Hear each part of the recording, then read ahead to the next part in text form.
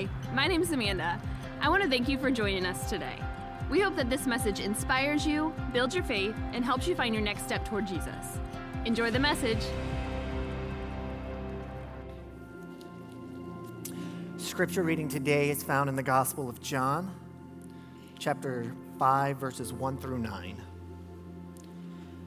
Sometime later, Jesus went up to Jerusalem for one of the Jewish festivals. Now there is in Jerusalem near the sheep gate a pool, which in Aramaic is called Bethesda, and which is surrounded by 5 covered colonnades. Here a great number of disabled people used to lie, the blind, the lame, the paralyzed. One who was there had been an invalid for 38 years. When Jesus saw him lying there and learned that he had been in this condition for a long time, he asked him, "Do you want to get well?" "Sir," the invalid replied, "I have no one to help me into the pool when the water is stirred.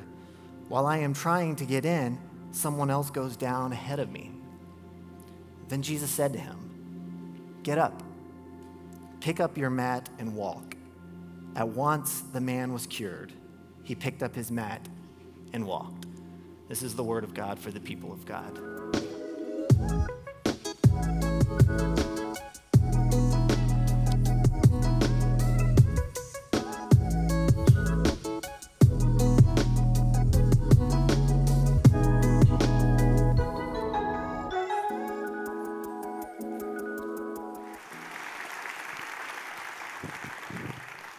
Well, good morning. It is good to see you again. Our family does sneak into Cape each summer. We're good friends with Kim and Tom Holman and their family, and they very graciously just let us hang out in their pool. We come worship with you sometimes, sneak into the back, and we do have Food Giant fried chicken every time we come. You don't know what special thing you have here, some of you, but thank you so much for graciously inviting me to come and share with you this morning. Well, I want you to imagine something this morning. Imagine with me that you have some yard work to do on a Sunday afternoon like today. And you are out in the blazing heat. Are you imagining this? This is not hard to imagine in a week when you're supposed to hit about 100 degrees. And being overheated after being out in the sun for a while, you decide it's time to cool off. And so you come inside, grab some water, and plop down on the couch and grab the remote. You're just skipping through the channels to see if anything interesting is on for a little bit. And then you find something that intrigues you. It's a movie that's on. It's something that you've never seen before, a war drama. You're putting together the context clues and you figure out, but this is a World War II story.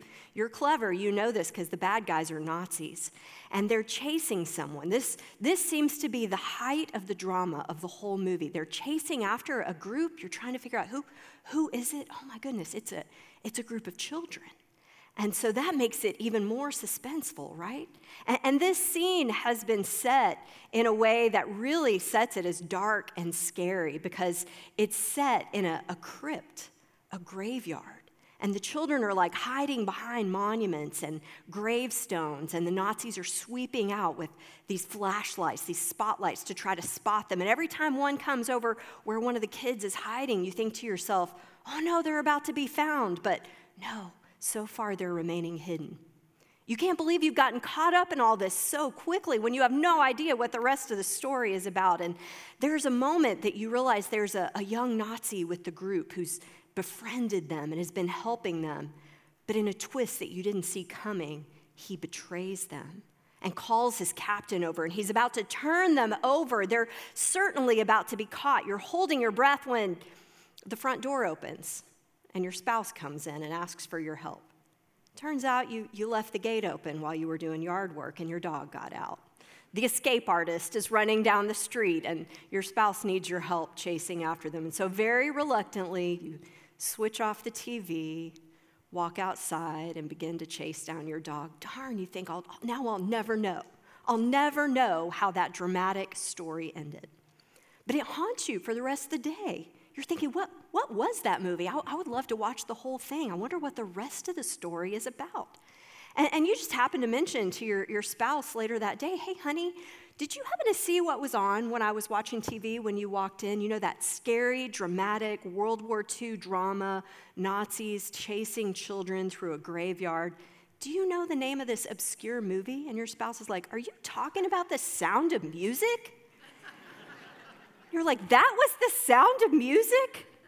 How could this cheery, joyful movie filled with things like Do, Re, Mi and a few of my favorite things, and I am 16 going on 17, be this scene that you saw? How could that be located in a musical of all things? It just seems to be this disconnect. What is that terrible scene doing in the middle of this beautiful movie?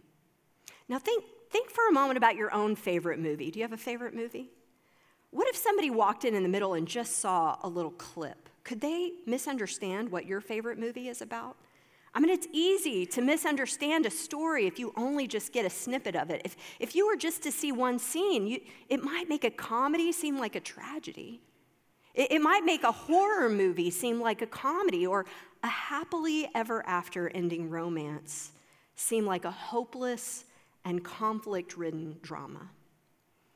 Every one of our lives is made up of different scenes, different moments in our story. And I don't know you, but I can guarantee you've had some drama. Am I right? You have had some scenes that have been dramatic and horrible.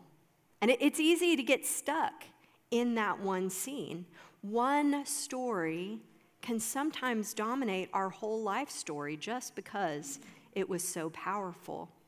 And all of us have these scenes that are terrible or difficult or dramatic. But what makes the difference is what we do with that part of our story. In the gospel story from the Gospel of John that was read for us today, there's a story about a man who is stuck in a particular part of his story. It's a man who's spending the afternoon at the pool, not the kind of pool that you will wish you were spending the afternoon at when you're doing yard work and chasing your runaway dog. This pool is called the Pool of Bethesda. It's located in Jerusalem, and it's a place associated with sickness, but also with miraculous healing. Whether it was a legend or a rumor, or maybe even a true story, a reality, there was a legend about this pool that whenever the waters were stirred up, there was a healing opportunity for people. Now, I like the way that this one translation translates that stirred up part. It says, whenever the waters were troubled or stirred up, that when people went down, the very first person to get in when the waters were troubled would be healed. Now, we don't know where that story or legend came from, but in a day that was pre-scientific, pre-modern medicine, people were looking for hope just about anywhere. And so crowds of sick people, crowds of those who had disabilities or illnesses or issues that they needed resolving would gather around this pool. If you go to Jerusalem, you can see the ruins for yourself. These excavated pools, connected pools, go down 20 feet deep. And they are as long as a football field. Can you imagine a crowd that you could get around that? And here sits this man from our story today, maybe at the 50-yard line, right? Maybe farther back. But in any case, his whole life had been sidelined by this part of his story, by his illness. It was overwhelming, the main part of his life. And into that crowd on this particular day walks Jesus, walking among the sick and the needy and the helpless and hopeless, and he seeks out this one man. And he comes to him and asks him a question, a life-changing question. That question is, do you want to be made well? Do you want to be made well? Now that seems like an odd question to me. Does it seem like an odd question to you? This would be like if one of us went down to the local ER and walked into the emergency room's waiting room filled with waiting people and found the sickest person there, maybe somebody with a tourniquet around their arm to stop the bleeding, maybe a bloody rag covering up an injury, and we just walked up to them and said, hey, did you want to see the doctor? I mean, that seems like a dumb question, doesn't it? People who are sick come to a place of healing because they want to be made well. Isn't that right? But it's interesting that Jesus asks this man this question. Why would you approach a sick person and ask, do you want to be made well? This man has been sick almost 40 years, longer than most people in those days lived. And Jesus asks him, do you want to be made well?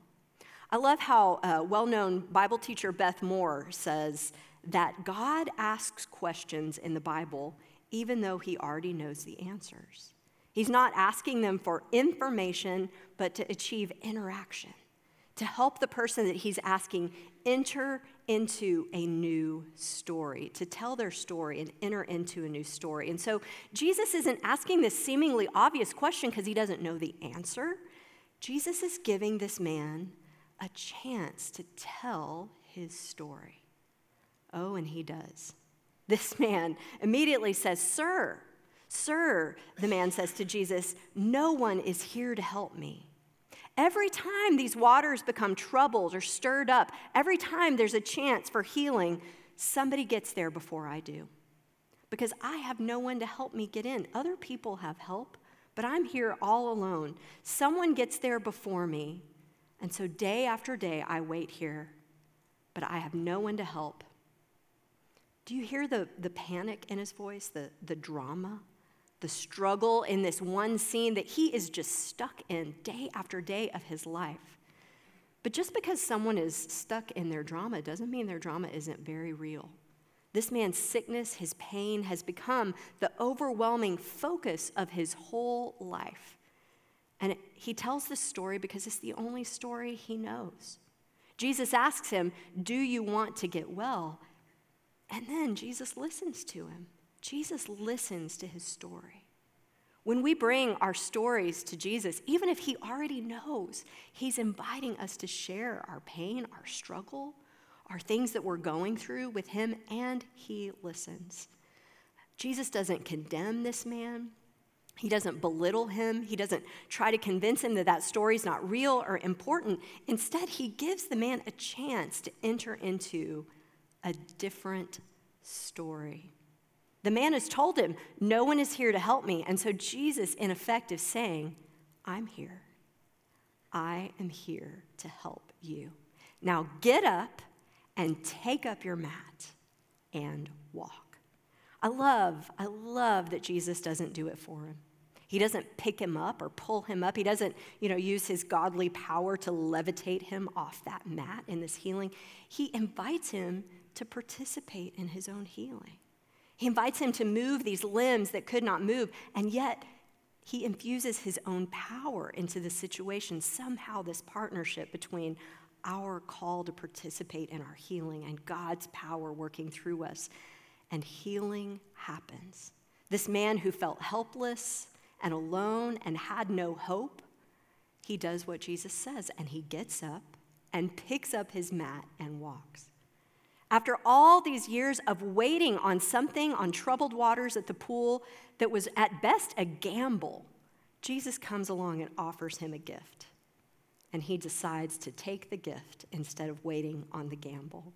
Instead of just waiting for something else, this man trusts Jesus and he is healed. One of the strangest things about humanity is how we will seek healing in places that are just not helpful.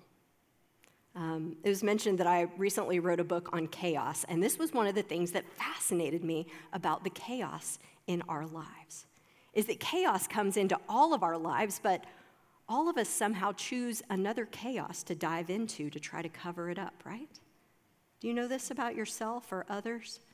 Any counselor will tell you that when people come to their office desperate for help and hope, they often come telling a story of what they will call the presenting issue. The thing that brings them in that day is often not the deeper thing, the pain that they're struggling with, but the thing that they have run to try to run out of that pain. And that thing itself, the troubled waters that they go to, are the thing that rise up and overwhelm their lives.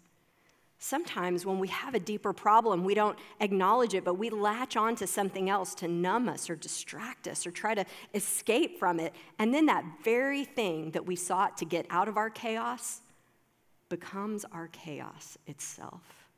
These counselors will tell you that when people come in, they're sometimes sleeping too little or spending too much. They're eating too little or too much or working around the clock. They're withdrawing from relationships or diving into relationships that are unhealthy. They're going to troubled waters again and again, even though that's not really the source of their pain initially. That's the coping mechanism that has become the waters that have overwhelmed them. If we are honest with ourselves, all of us have coping mechanisms. We all have things that we've sought out to try to quell the pain that rises up in our lives. And sometimes when we turn for help to something else, it turns out to be the very chaos that overwhelms us.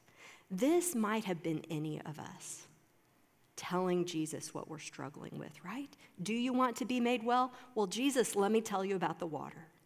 Let me tell you that no one's here to help me. Notice that the man doesn't say, let me tell you what's wrong with my body or how long I've been in this. He has become so focused on the troubled waters where he's seeking help that's become the thing that is the focus of his life. There is a lot of troubled water in our world. There are so many places that we're invited to go to for help and hope. There's no shortage. And yet, Jesus wants to go deeper with us, not just to places that trouble us even more, but to places of real and true healing.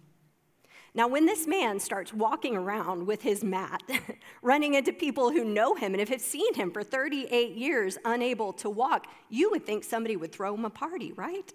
That everyone would begin celebrating and joyously asking questions about it, but that is just not the case in this story. What happens next is that he runs into a group of Pharisees.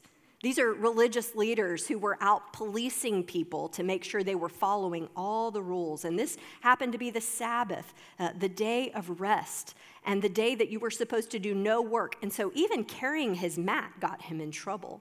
These Pharisees were people who controlled the chaos of life by following every rule they could find. And when they had done that, they made up rules about how to follow the rules. And when they had done that, they made up rules about how to follow the rules, about how to follow the rules. This is the other kind of troubled waters, right? Where we try to so control the chaos in life that we make it even more chaotic. And what they were really the best at was not policing themselves. No, what they loved to do was police other people. So they found this man carrying his mat illegally against their rules on the Sabbath, and they found out that he had been healed on the Sabbath. And instead of that bringing them joy, they were actually upset that Jesus had broken that rule to heal this man. How dare he heal someone who needed it on the Sabbath?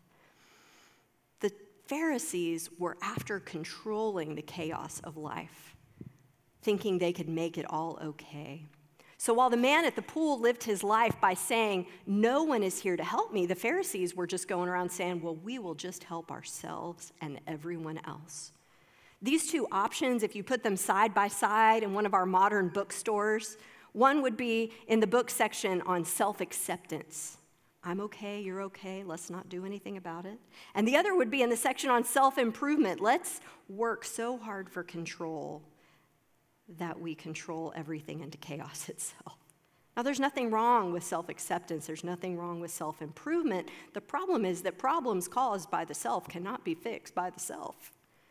That is such a small story that we continue to run to again and again while God offers us this bigger story. When we're looking for a way out of troubled waters, we often feel like we have to choose, just give up and sink, or just get everything under our control. Maybe we can fix it. One is the way of self-acceptance. One is the way of self-improvement. But the trouble is they're both about the self. Now, Jesus has a much bigger story for us than the story of the self. I love how this story, this man's story, the story of the man at the pool, points to the larger story. It's not even just about him. How even as Jesus is telling this man to get up, to rise up, take up his mat and walk, he is leaving clues for us to the ultimate story, the one he wants us involved in, leaving clues not just for the man at the pool, but for everyone who will hear his story from now on out. Do you know what an Easter egg is? Anybody heard of that before? I'm not talking about the ones you hunt or hide on Easter morning. Easter eggs are clues in movies or video games or other kinds of stories where the person who creates them leaves these little clues that point to another story. Like one movie might have something in it that you think, wow, that reminds me of something in a different movie. Those who create leave Easter eggs, especially for those people who watch a lot or watch something over and over and search for these little clues. An Easter egg's a clue that is left for us in a story pointing to another story. And one thing I love about this story at the pool in Jerusalem is that Jesus leaves an Easter egg for us. When he says to this man, "Get up, rise up from your mat and walk," the word that Jesus uses there for get up or rise up is one that's used in other places. And so if you follow the trail of clues, you find this out. One is that Jesus uses it in other places. When he tells other people who are paralyzed or hurt to get up, he uses this word, rise, get up. Another is that when Jesus is raising someone from the dead, and he does this in Scripture, he uses the same word. When he's speaking to a dead person and bringing them to life, Jesus says, rise, same word. And later in the Gospels, when we get to the heart of the story, the ultimate reason that Jesus came, when we get to the story of the cross, and Jesus is in the tomb, and when we're waiting for 3 days to find out, does this story have any kind of hopeful ending, the word that is used for Jesus being raised from the dead is this same word, rise. He got up. So when the disciples come to the tomb looking for a dead body, someone says to them, "Why are you looking for the living among the dead? He has risen." He got up. Same word. God is planting this word here for us to remind us it's not just about this man's illness or struggle. This is a gift for all of us. We're being invited out of the single story that we find ourselves repeating and wondering, is there any help or hope, into this larger, beautiful story, the story of Christ rising again and saying to us, this is a gift not just for the man, but for all of you. I want you to get up. I came so that you could get up, rise and be with me. Isn't that a beautiful gift?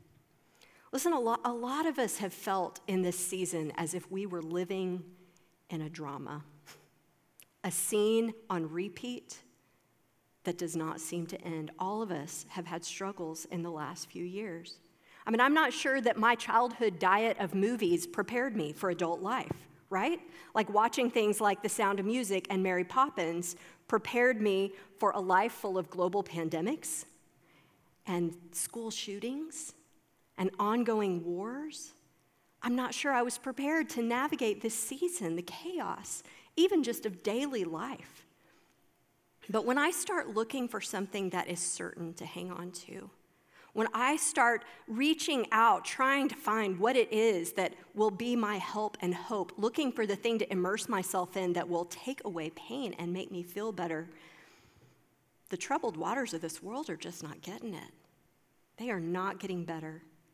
And the things the world invites us to numb ourselves with or to escape into, even if they seem fine in the moment, they are not an ultimate help. In fact, when we immerse ourselves in the waters of the world, often we find there is more pain there, more chaos there, and we're just working on the presenting issue and not really looking at the deeper struggles that we have in life. Instead, when I'm looking for help and hope, I find myself looking into the face of this Jesus who looks into our eyes and says, do you want to be made well? Are you ready? Get up, come with me. A few years ago, a new student at the seminary where I work, a graduate student, was telling me a little bit about his family back home. He had just started in school and he was missing his home. He had moved halfway across the country to go to school, and he was telling me a little bit about his hometown and his parents and each member of his family.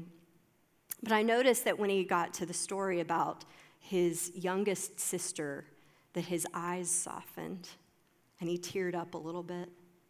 His little sister, she was much younger than him, and she, as he put it, was really struggling with her mental health. She had struggled from a very young age with intrusive thoughts, with her young mind racing and spiraling into places that were not connected to reality, but in a very dark place. And he told me how hard it had been for him to leave home and move away, because they were very close. And he was part of the good and grounded part of her life that kept her going. Now, his parents, he said, were getting her help. They had teachers and counselors and professionals all circling around her and helping her, making sure she was seen and heard and helped. But she still had some very hard days, he said. And the family was worried sometimes about keeping her grounded in reality and letting her know that she was loved and safe. And the night before, our conversation, he said, had been one of those hard days that his parents had called him in a panic, that his sister had been crying for hours, and just like a child, frightened in a storm that might run to their governess's room to hear about a few of their favorite things, this child needed someone to offer some beauty into her pain. But this storm was going on internally inside of her. So they called her older brother and put him on the phone. He said he spent hours on the phone with her just trying to listen and talk her through it. And he said part of the problem was she was in a place where she wasn't sure what was real. With all these thoughts, wasn't sure what was true. And so he asked her a question. He said, I want you to tell me one thing that you know is real. One thing that you know is true. What is it? And without hesitation, she said to him, I know that you're real, and I know that you love me. I know that you're real. I know that you love me. Friends, when we are looking for something, anything, to quell the chaos and struggle and darkness, there is an infinite number of things that we could reach out for. The world will offer you so many. And even if they're good things, the more we dive in, the more they themselves will become part of the chaos.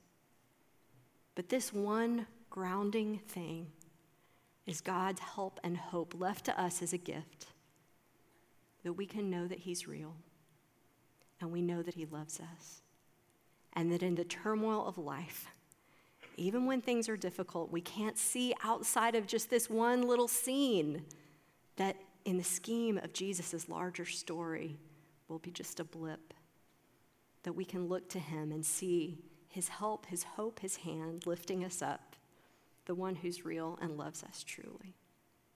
Let's pray. God, we are grateful this morning that you are here. We're grateful that we don't have to wonder, but that we know. We know your heart, Lord.